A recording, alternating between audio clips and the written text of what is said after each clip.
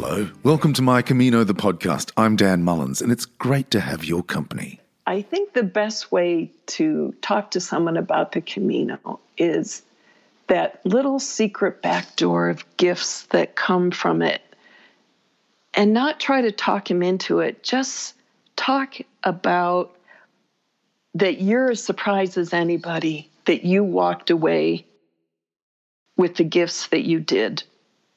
And just hope they say, I want some gifts too. That's this week's guest, Molly Lord, and we'll get to Molly in just a moment. But first, this is a podcast about El Camino de Santiago, or the Way of St. James.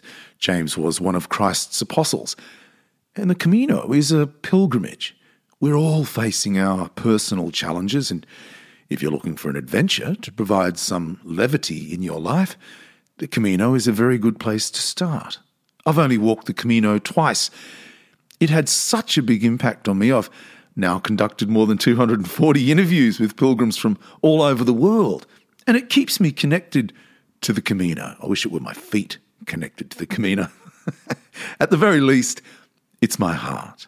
And I love the connection, not just with the Camino, but the spirit of the Camino and atmosphere, if you like, of pilgrimage, but also with the people. And I think it's the people I miss the most, sitting in town squares, telling stories and talking and telling those stories about difficulties and overcoming them, talking about it, the triumph of some of that.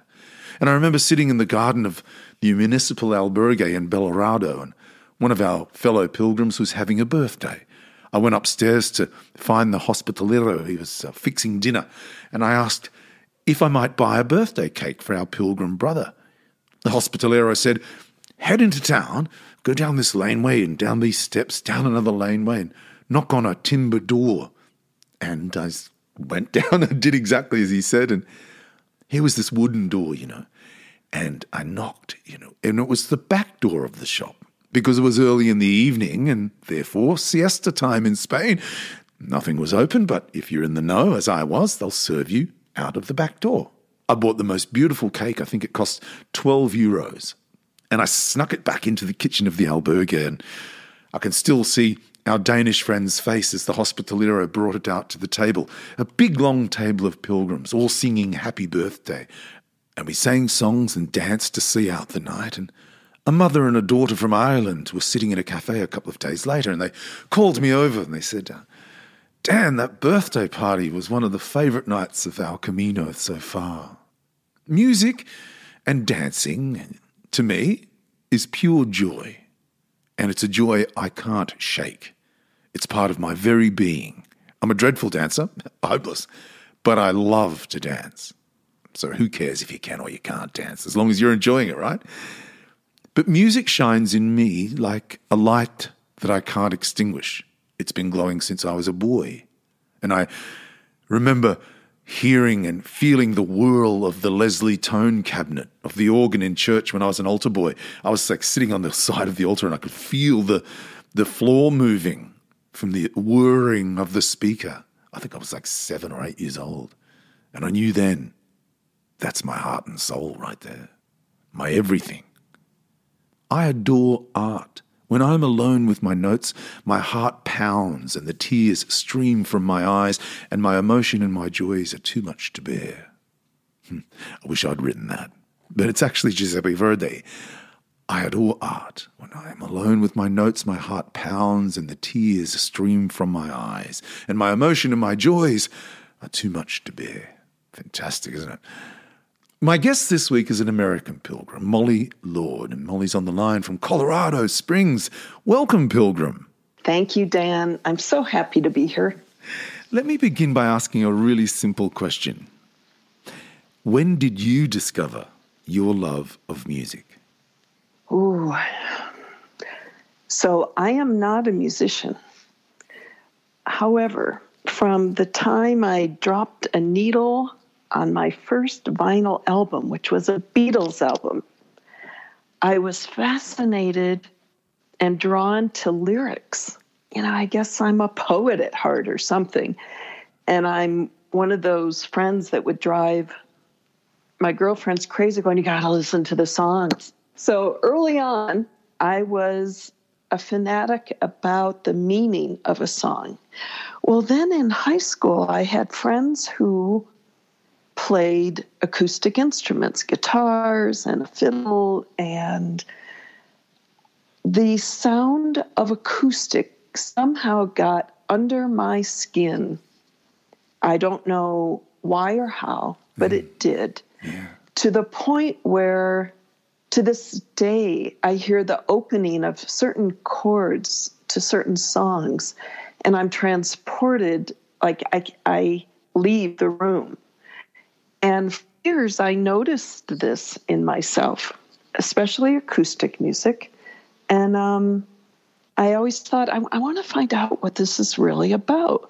Well, I started writing a screenplay. I'm a screenwriter. And about 20 years ago, I was writing a screenplay on music and how music impacted these characters' lives over a 40-year period.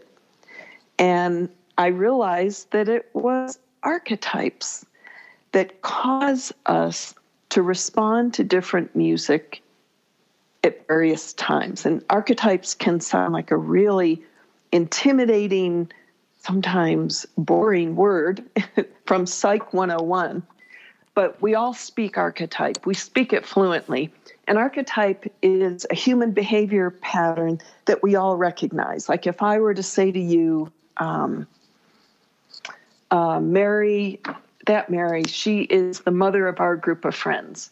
Mother is an archetype. It's a universal pattern of human behavior. We all recognize it. We all know when we're in the midst of someone, whether they have a child or not, that they're the mothering type. And we pick up on their energy. We know people who are like the guy next door, that archetype. We know the warrior, someone who's always goal-oriented and going for it and always has a goal. We know when we're in the midst of a certain archetype. We might not have a name for it, but we know it. And so I realized that in my screenplay that my characters all took on different archetypes as they went through the hero's journey of this movie script. Well, my writing coach said, you need to test your theory about archetypes in music, that it's music that evokes these archetypes. You need to test that. And so I pulled a bunch of guinea pigs in a room 15 years ago to test it. 15 friends, locked them in a room for a weekend, said you can't leave until you give me feedback. And they did. And they said, this changed my life. Wow. I've always loved music, and I like to tell people about a new artist or, hey, have you heard this song? But I've never had the chance to sit down and talk about music in my life and what it means and to discover what it's really doing when it crawls inside my head. This was amazing.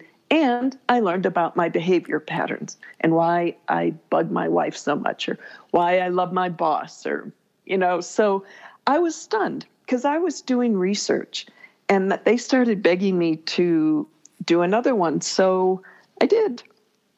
And it has evolved over the years. I had another job at the time. I was a mediator at the district attorney's office, and I was doing this as a hobby on the side. And did a lot of research. I thought, if I'm going to be messing with people's heads like this, I need to know what I'm doing. And so I went and studied under one of the best archetypal masters in Santa Barbara, California, and just got really solid in this thing about what happens when music enters our head and does a dance with our behavior patterns. Wow. So that's been my history with music. If anyone had ever told me 15 years ago, when I was a mediator, that I would someday be making a living, talking about the Rolling Stones, the Beatles, and Mozart, I wouldn't have believed it because I'm not a musician. But it's in my blood. I'm a teacher at heart. And yeah, I just I facilitate, I don't teach. Once I explain what an archetype is, we're off and running in these workshops. It's called Tuned In, the soundtrack of your life. And now I'm considered a music expert. It's hilarious.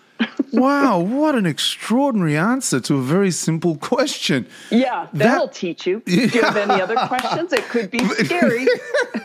Well, but while I'm talking to you, right, I'm working on a new album, and I'm sitting here in my studio at home. I've got 1, 2, 3, 4, 5, 6, 7 guitars sitting here within reach, right? So I can pick up. Oh, my word. This is my little brother's guitar.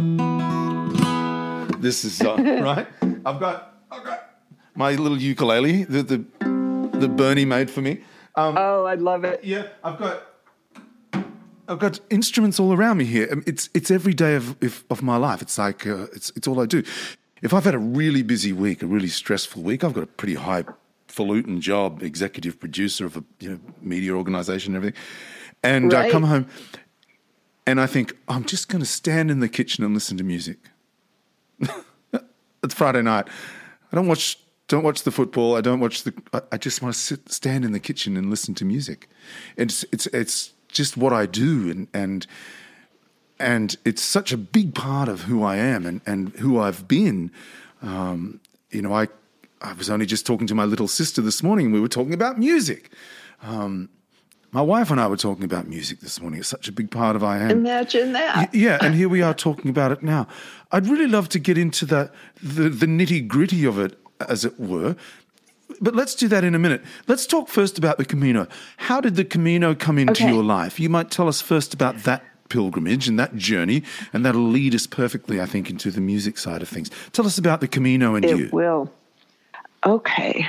Well, 5 years ago, a man that I was dating mentioned that he had done the Camino a couple years before then. And it's interesting. It registered with me. I rejected it immediately. I can't do that. And I dismissed it. I listened to his stories, but I immediately said, I can't do that.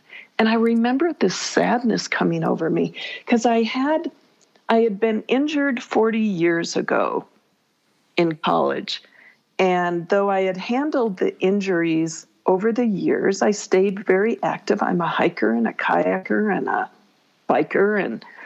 But about 6 years ago, these injuries started raising their ugly heads again.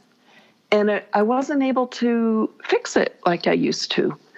And so that's why I was kind of sad when Patrick told me about this Camino that I knew I would have been interested in, but I thought, I can't go for an hour walk without coming home and being on ice. Yeah. So I can't. What, 500 miles? Are you kidding me? So I dismissed it. Well, a couple years went by, and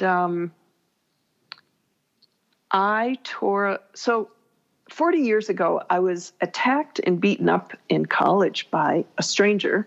It was a rape attempt. He did not succeed, but I was beaten very badly, and it messed up my low back, dislocated my knee, and those were the main injuries that I just wasn't able to completely kick. And though I worked on the emotional side of it for years, the physical hung on. And now, 40 years later, it was coming back with a vengeance, and it was ticking me off. So I went snowshoeing and ended up tearing the ligament in that same knee and then an ankle ligament in the other leg. I thought, you have got to be kidding me. Because there's a saying in my house that called Molly's an accident waiting to happen. It started when I was little. I was adventurous and a little accident prone, and not to mention then the attack in college. And then I applied to be the teacher in space for NASA back in 1985. The Challenger space shuttle? Yeah. Yeah. I applied and made the first 2 cuts in that program to be the teacher that would go up in the Challenger space shuttle. And I wanted it so badly I could taste it. And I really thought it was mine when I made those first 2 cuts. And it started a battle with my mother, telling me I had to withdraw my name because it's dangerous. And Molly, you're a accident waiting to happen. Well, I had kicked that label and I wasn't going to fulfill that prophecy anymore. And it really was a big battle with my mother. Well, what happened to the challenge. I did not make the final cut. I really thought NASA and God had made a huge mistake. And I was devastated when I didn't get it. Well, in 1986, that's the space shuttle that blew up with the teacher on it. Wow. And killed everyone. So my mom got to win. She won that battle. And I was devastated on another level of, oh my God, she's right. Maybe I am an accident waiting to happen. I just dodged this bullet, but, it could have been me. And so it embedded this accident waiting to happen even more. So now, fast forward, I have these injuries again, and I go back to New York or Pennsylvania to visit my sister. They have a sailboat. I'm on crutches. I have a brace on each leg. And she said, you just sit on the bow and enjoy your afternoon. So I got to be lazy. Well, we sailed past this beach that I hadn't been to in 40 years.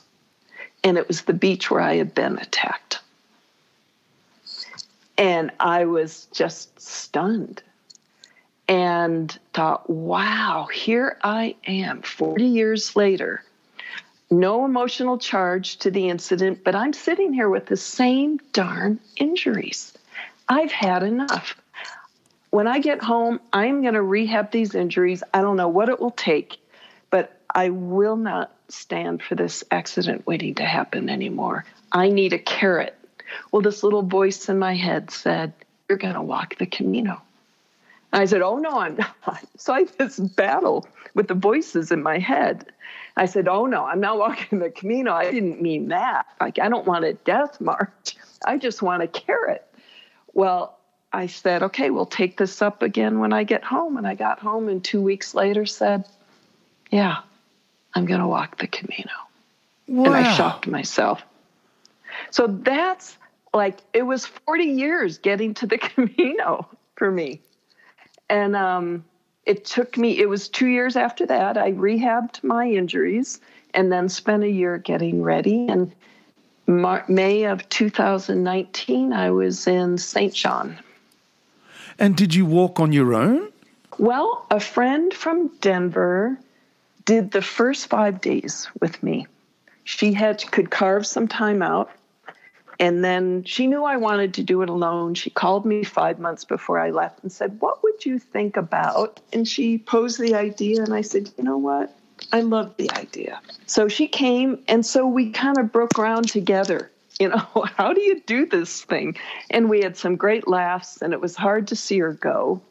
She couldn't wait to leave. You know how hard that first week is on the Camino? Yeah. She's like, I'm so out of here. And I kind of wanted to crawl in the train with her when she left Logrono. So, but I made it to Santiago on my own. Took me another 4 weeks and a few days, but I did it. I did it. Wow, that's so great. I love it. Did you find what you're looking for on the Camino? Yes. I kept it open what the Camino had for me. But what I brought to the Camino was a commitment to my body. All these years of dealing with these injuries, it was like us and them. It was me and my body, separate entities. I needed it to show up for me. I needed it to do this, to do that. I never really joined with my body until I made this decision to do the Camino. And I said, okay, we need to be a team. And I promised my body that it would get to call the shots, because I've always called the shots. We need to kayak for the next 5 days, so you better show up back, I was pretty demanding of my body and not very compassionate. I wanted to forget that incident, and I didn't want it to run me. And so instead of being a partner with my body, I kind of was a bully. So when I went on the Camino, I said, new game. You run the show. You say what you can do. I will do that. So the goal was not Santiago. The goal was to have my body call the shots and Molly listen. So I achieved that. When it needed to rest, I rested. When I got an infected blister, we finally went to the clinic, and when they said, swallow this antibiotic and don't you dare walk, for at least 3 days, we went to Leon and we got a room and we held up for 3 days. So yes, I did achieve. By the time we ended, we were buds. My body and I were finally a team. And did you make amends, in a sense, Molly, if you ever could, with the assault after 40 years? Yes, I had already done that years ago. Right. It just, what was lingering was the injuries. Right. And in fact, I reached a point where I even thanked that man. I know he was part of my path. If it weren't for that attack, I would not have gotten involved in the world of holistic health. I was as healthy as I could be, except for these injuries, in every other way. And it opened up a whole new world for me in spirituality. So, yeah, I had handled that part. Yeah, so he wasn't even an issue anymore. Yeah. It was scary, I have to say, doing this alone. Everyone who knew my history said, what? You're doing it alone? Do you think that's smart? And I said, it's got to be. I've got to make it smart.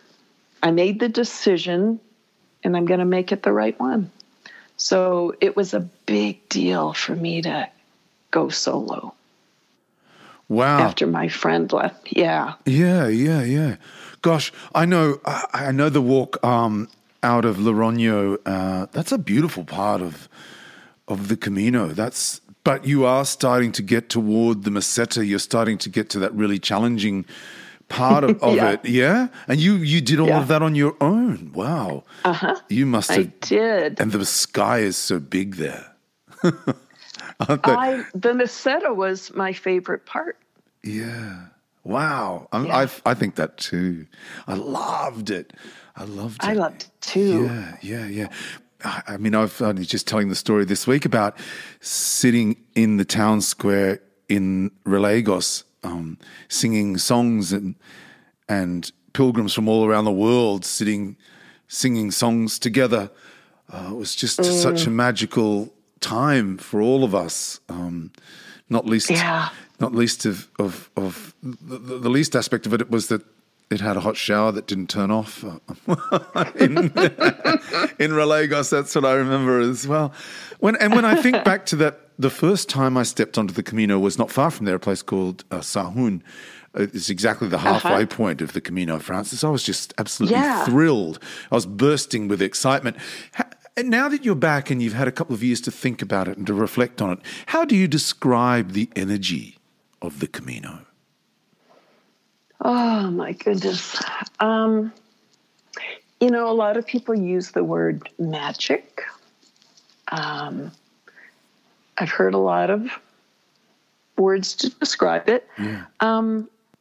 I really do believe that there, my whole work with music is about the frequency and the energy around music. It's why it affects us like it does. Yeah. And I was aware when I went on the Camino from what I had heard friends say that what I couldn't do here, when I tried to do 15 miles, I was a wreck. And I said, you want me to do this day after day? And they said, there is an energy that will carry you. I said, well, I need to believe you because I'm scared to death. I'm afraid they're going to have to helicopter me off a mountain or something. So when I talk to people, sometimes they have a hard, if they're on the side where they haven't experienced it, it's kind of hard to talk about the magic. I felt like I was, when you draft behind a bike or a truck and you're pulled along, I felt like the energy of all the pilgrims that have come before pulled me along. And that's hard to explain to someone who has questions. I remember this friend of mine said, he knew I had done it, and his wife was kind of curious about it. And he said, I think I'd rather do a cruise. And he said, why would we sign up for crowded sleeping conditions, walking with a crowd, putting in a long day when we could go on a cruise and walk around and sightsee a bunch of towns and port and hike as long as we feel like we want to, then sleep that night in a luxurious bed, and we get carried to the next town by the ship, and we don't have to walk, and we arrive rested, and we eat like kings, And I thought, well, how is he going to get this? But I said, you know what? He also mentioned about, and we wouldn't get blisters. And I had to say that granted, to get out and experience the world, there's a lot of roads to do that. And you can find your intimacy in life through trips to different states or countries, and I'm sure touch on a lot of rich experiences. But in weighing that, I questioned, his name was Joe. I said, I questioned Joe if you could find real satisfaction with that word many. Because knowing you, I think you'd eventually find each one of those towns that your cruise ship stops in would be diminished by the ones that came before. And if you sleep in one king bed on that ship instead of 33 different beds, and if you dive into the same smorgasbord every night with the same people, instead of dining in an albergue with 15 people from around the world, I'm not so sure you're going to have a fuller, more exciting life or vacation. And we have friends that count the foreign countries they know, quote unquote, by the number of plush hotels they've slept in, right, near the airport. Yeah. And I reminded him of that. And I said, going on a cruise, you'll never risk experiencing the world as it is, the sweaty bodies in a city and walking dusty back roads. But that fear of intimacy that you have, sure, you're going to miss all the discomforts, but you're also going to miss the enduring satisfaction. And I said, I wouldn't trade one blister or one rainy, muddy day and everything that came to mean to me for 30 nights of your lobster. And he looked at me and said, oh, now, will they do it? I don't know. But wow. I think the best way to talk to someone about the Camino is that little secret back door of gifts that come from it, and not try to talk him into it. Just talk about that you're as surprised as anybody that you walked away with the gifts that you did. And just hope they say, I want some gifts too. I think I want some gifts. And you're right. I don't think a cruise ship gives me a gift. Yeah. Just gives me lobster. So. Wow. Yeah, that's fantastic. Molly, we talked at the top of the discussion about your music and your teachings and your life's work in many ways. You talked about the archetypes in music and in a sense a sort of a defining of people and a means to sort of reflect who we are, and music being able to sort of provide that reflection and that key to identity in a sense. Take us through that. I'm fascinated by it because obviously as a musician but also as a lover of music, and I wonder how it defines us. Take us through that. You might just reflect on that for us. Yeah. You mean more about the archetypes or more how music plays into it, or both? Well, a bit of both, yeah. Both. Okay. So, everyone comes into this world with a certain number of archetypes. They seem to think it's about 12 behavior patterns that make up our personality. That's why your personality is different from your wife's, from mine, from your friends, from the guy at the supermarket. You all handle things differently based on the strengths or weaknesses that come from these patterns we're born with. Now, we're not stuck with just those. We can add to it. We can expand them and make them stronger. Like for me, one of my archetypes is the wanderer, and it's also the victim archetype. And you can look at my life and go, yep, I see the victim. And most would say, who would want to have victim as one of your 12 archetypes? Well, I would. Because once I woke up to, oh my gosh, I really have a tendency to go down the tubes with whether it's an injury, whether it's a drama happening, highly emotional. I can really go down the tubes with it. But now that I know that, I can master it and use it as my ally. So my inner victim archetype is my best ally. I taught special education for years. My kids did not get away with anything. I did not let them play the victim because I can spot it and I know how much it hurts to be teased and, to be a special ed kid. But I also knew how to strengthen their victim because I did it. So once you master it, it becomes your ally.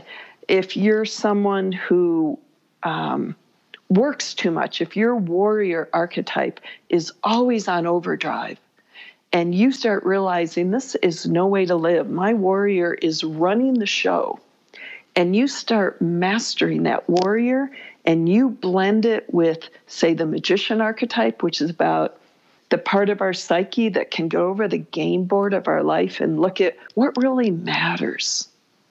It's that really wise part of our psyche. It can help your warrior have a much more effective life. You're hustling when you need to and magical and synchronistic when you need to. You combine the two. So once you understand who's running you, you can say, wow, I want to use this to my advantage instead of letting it take me down. And you start getting a feel for what your archetypes are. Like yours is truly I'm just guessing, but from your energy, I can tell you're the magician archetype, you're the artist, and you're a sage. So those three are amazing for a performer because you stop being egotistically a performer. You start weaving your music into the life that people are living so that they get it about how their life might be better through your music. So you've gotten off the ego bandwagon and using your sage and magician to deliver something that reaches someone's soul, not just sell them a CD. Right? Does that make sense to you? Yeah, for sure. So once you look at the archetypes in your life, then you're on a roll. And they can define you, but it's not a trap. It's not a box. It's just a guide. They're your allies. Here's our strength. So given you start realizing what archetypes are making up who you are, then you start looking at the music you're attracted to. And there's no right or wrong music. It's what feeds your soul, what raises your vibration. So our bodies are vibrating. It has a frequency at all times. When you're in a really low down, wanting to be in bed with the covers over your head, you are at one of the lowest frequencies you can be. If you were hooked up to a monitor, it would be almost flatline. So if you listen, when you're in that state, Have you ever been in that state and someone puts on a really upbeat, happy song and you go, oh, turn that crap off. I cannot listen to that because you can't meet it. That's not where you are. And a lot of people ask, well, should I listen to real depressing music? Well, it depends. Do you listen to it and get worse? Because if you do, then turn that thing off. But if you listen to it and go, wow, this artist gets me. This artist has been where I have been. Then it's good for a while to have that resonate with you, because once you feel heard by a piece of music, whether it has lyrics or not, then you start resonating with, I'm kind of part of this world again. Okay, this artist gets me. I'm not totally isolated. Your frequency just went up. Then you think about your situation and you might get a little ticked off. Well, anger is better than depression, right? It's a higher frequency. At least you have a pulse. And now you're angry. Yay! Listen to music that kind of feeds your anger for a while. But you don't want to live there. So you're going up the scale. Then you want to get to maybe just being frustrated. Well, frustration you can live with. It's a lot better than depression and despair, right? Your frequency is much higher at frustration and worry and concern than it was at anger. So you're improving. So we go up the scale with music. I bet you a playlist like a maniac, don't you? Totally. Knowing you. And I bet you've organized it by frequency and you don't even know it. Like you certainly, if you're going to clean out the garage or get a job that you really need to hustle on, you're probably not going to put on Josh Groban or Whitney Houston, right? Yeah, that's right. You're just not.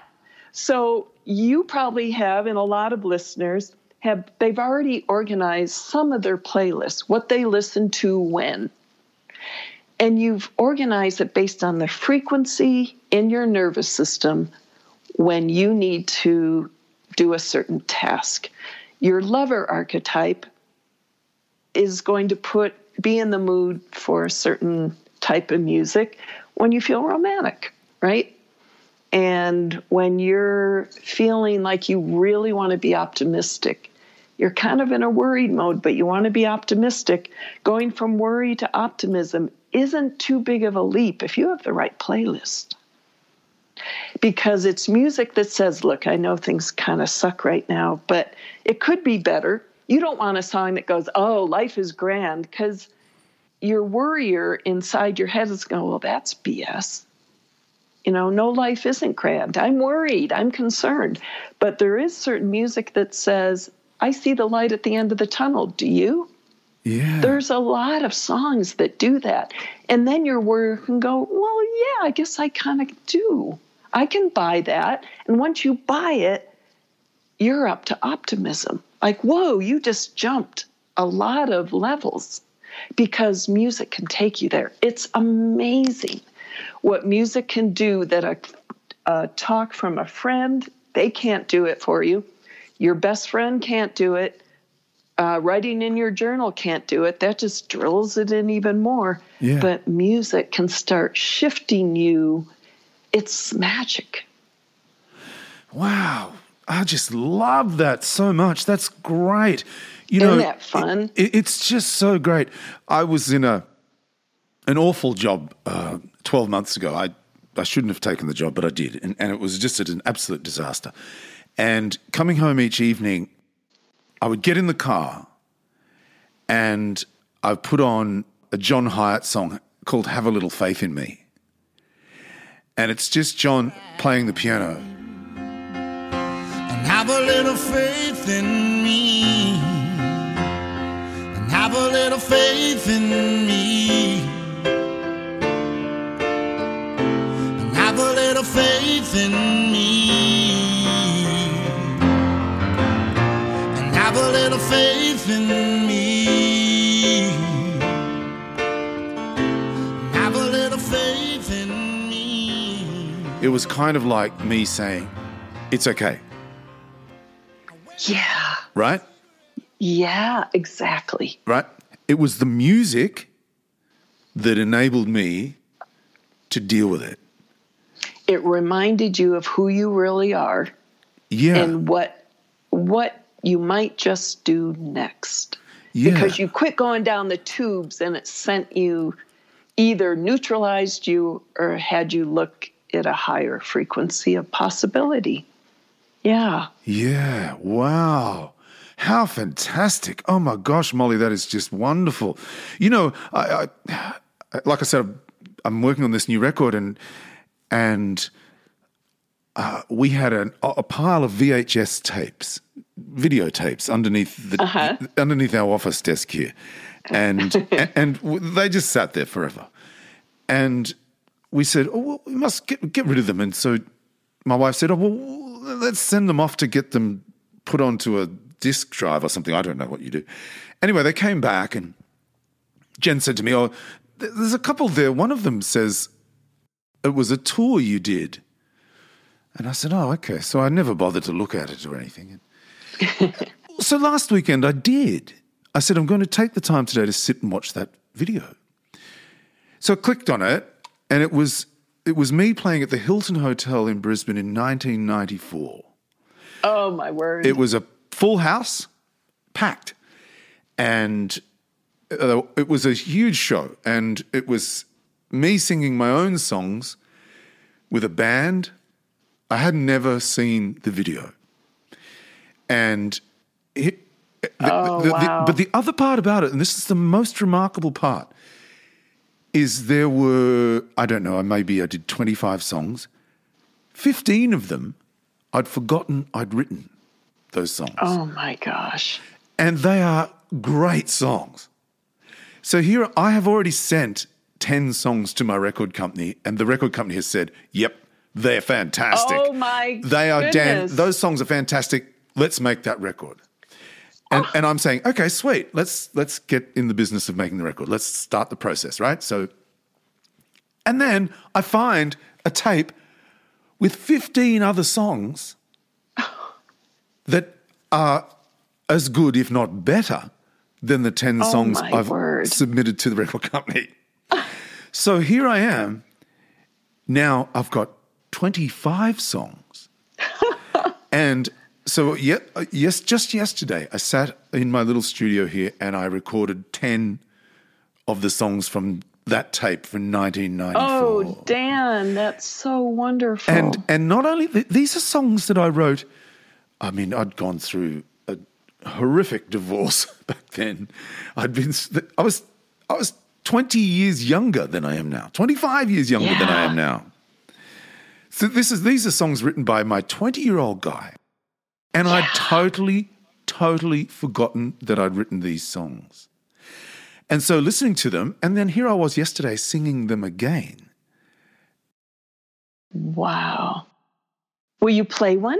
One of the lyrics, I should play you one, shouldn't I? But I think listen so. to the lyric. This is, I'll just try and find it here. The lyric I wrote, this is my 23-year-old guy, right? I can't wait. Right? I was the gambler, you were my stakes, you were the bender, and I was the shakes. I was the moonlight, you were the dark, and I was the script that you wrote around the part of your temper. Oh, my God. That's a 25-year-old, right? I was the banker and you were the thief, and I was the refugee with a hand out for relief. I was the soldier and you were the war, and I was the sailor who weathered the storm of your temper. Be still, my heart. Right? So I was the flood and you were the dry, and I were the tears that welled in the eye of your temper. Right? And I was 20-something. I never knew you were crying till I saw you hiding, and I never knew you were hiding till I saw you crying. That made me sad, and it was so much sadness to harbour just for one. I'm sorry for all I've said and done. Whoa. 23 years old. My God. So you were in, I hate to say victim archetype, because sometimes people take that with a negative connotation. Yeah. So in my workshops, I call it the orphan archetype, because we feel kicked to the curb, abandoned, all the things you feel with the victim, but I call it the orphan, our inner orphan that feels left. Yeah. And so your orphan archetype wrote those. Yeah. And it was very activated. But you know what? And I can be really obnoxious because I speak archetype. I can't help myself. But did this continue in your life? I mean, your lyrics are stunning. So did your passion for writing lyrics, is it still alive and well in you? Oh, yeah. Oh, absolutely. So the poet is one of your archetypes. Oh, my word. No. As I say, I've written 10 songs for this new record. I've written them in the last 6 months. And, but I don't know that I've written anything quite as gritty as that. In my 20s, I mean, I've got a great new song that I wrote 12 months ago called Brake Lights, and it's all about hope and dreams and seeing the shining of brake lights in somebody else's eyes, and which is a lovely song and a lovely thought. But I mean, I don't think of myself as a victim. I don't think of myself as anything other really than a survivor. It doesn't. We go through periods of time where we feel sad and let down and a relationship isn't working. That's our orphan archetype responding. It doesn't mean you live that. It means you went through a period of time. But what is really lovely about music artists, and I see this in you, is your sage and your inner magician is able to go back and take those songs and reconstitute them, get them on an album that from a high vantage point, you're saying, I'm putting these out into the world to soothe those who are going through a hard time. So you're not being the victim putting it out. Your sage is saying, you need this, here you go. It's going to be great for people who are needing that. Yeah. Wow. So it's a real powerful place to come from with past phases you've gone through. I mean, you have such a over the game board view of it now, right? Like you're not in that state anymore. She's not breaking your heart anymore. Your 23-year-old heart has mended. But so now you get to deliver it to the world from a really powerful place. And that's fun. Wow. Holy cow. Wow. Because that same kid, I was a kid, wrote, fears of sorrow and tears of grief swirl beneath me as I try to sleep, but I'm all right. I just like to keep things inside. I'll be all right as long as you are by my side. I'm all right. I will survive. Oh. And yeah, right. And you go, oh, wow, sure, I wrote that. And then just like 12 months ago when I wrote this Brake Lights song, I'm writing that I'm holding doubt like a candlelight, but stained glass shining on you when hearts blend and stretch until they twang and come together again. Whoa. Oh my God. Right? And You're killing me. I know. And then there's the chorus is midnight and the stars are shining through and brake lights shining in your pearly blues. Friendship, death and love like sleeping off a heavy night. Don't expect wisdom from the wise. Just listen to your heart. And now, I just write and don't really think much about the impact on other people. But you've just made me think about that. That's an amazing thing, Molly. You are shaping other people's psyches. There's a scale, 1 to 22, that's understood in the psychology world as the span of human emotion. Number 1 being great bliss, empowerment, love. That's number 1. To number 22, hopelessness, despair, shame, everything that makes you want to crawl under the covers, and all the emotions in between. And what music does is it helps us make a jump. Sometimes some people can put on music and say, oh, when I'm really low, I just have to put on this song and I'm high as a kite. Well, that's rare. And you got to hold on to that song. If you have a song that truly pulls you out of the chemical cocktail that you're in. But usually songs just jump you up a few notches and you go, okay, I see the light at the end of the tunnel. This song is telling me I might have it in me because, well, the lyrics, that obviously someone felt this way. So that's what musicians do for us.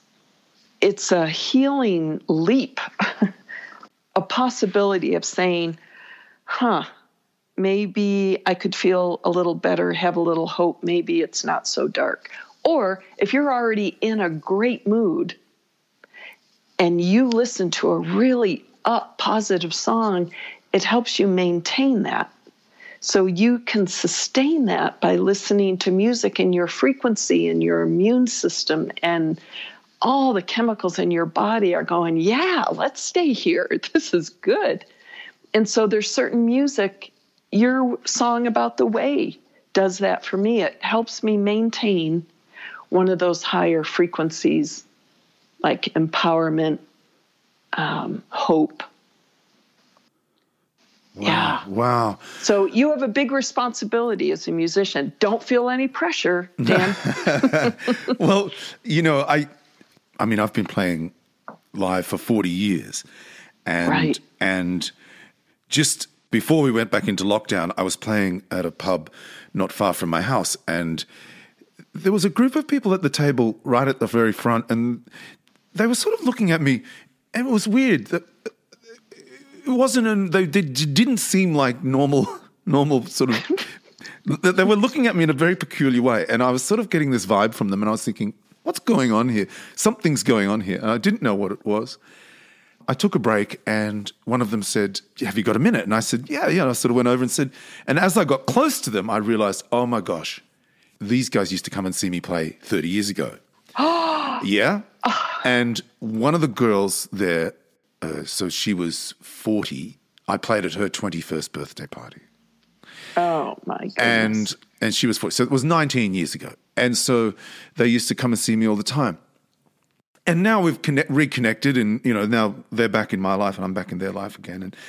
And they were saying, oh, they were great days. We used to come and see you every week. And, and they were saying, oh, can you play this song? And I was like, oh, I haven't played that song since those days. And so I could get up, pick up the guitar, and I played it word for word.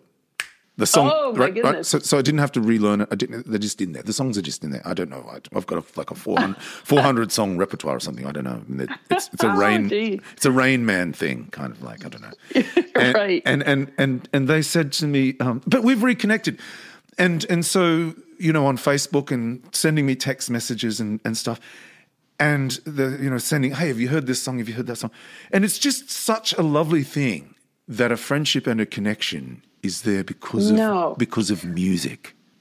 That tie always stayed there. Yeah, music. Oh, yeah, music. It's such a blessing. It's such a wonderful, wonderful joy and a wonderful thing in my life. And I'm just so pleased and delighted that I've been given the gift I have, I guess. And I never, ever lose sight of that. It's just the most wonderful thing. And the beauty is my children have the gift, they can. Oh, do they? They can sing and they can play music and they love music. And music is a big part of their life. Oh, Molly, goodness, I could talk to you for days. Oh, it's fun, isn't it? It's been such a delight to talk to you. I've got about 50 questions that I didn't get to, but one thing I did want to mention was the quote on your website from Joseph Campbell. People always say what we are looking for is the meaning for life. I think what we're looking for is the experience of being alive. Yeah. Oh, when I read that, I was like, wow. That is so great. And isn't that what the Camino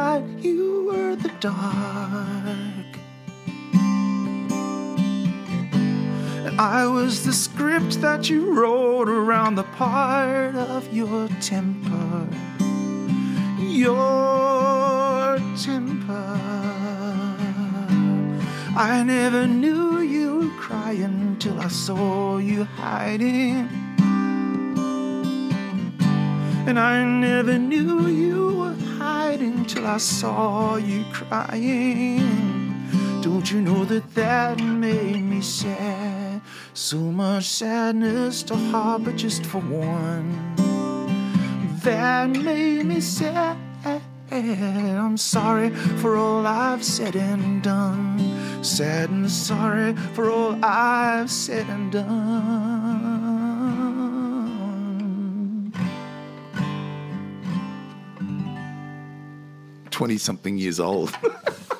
Wow.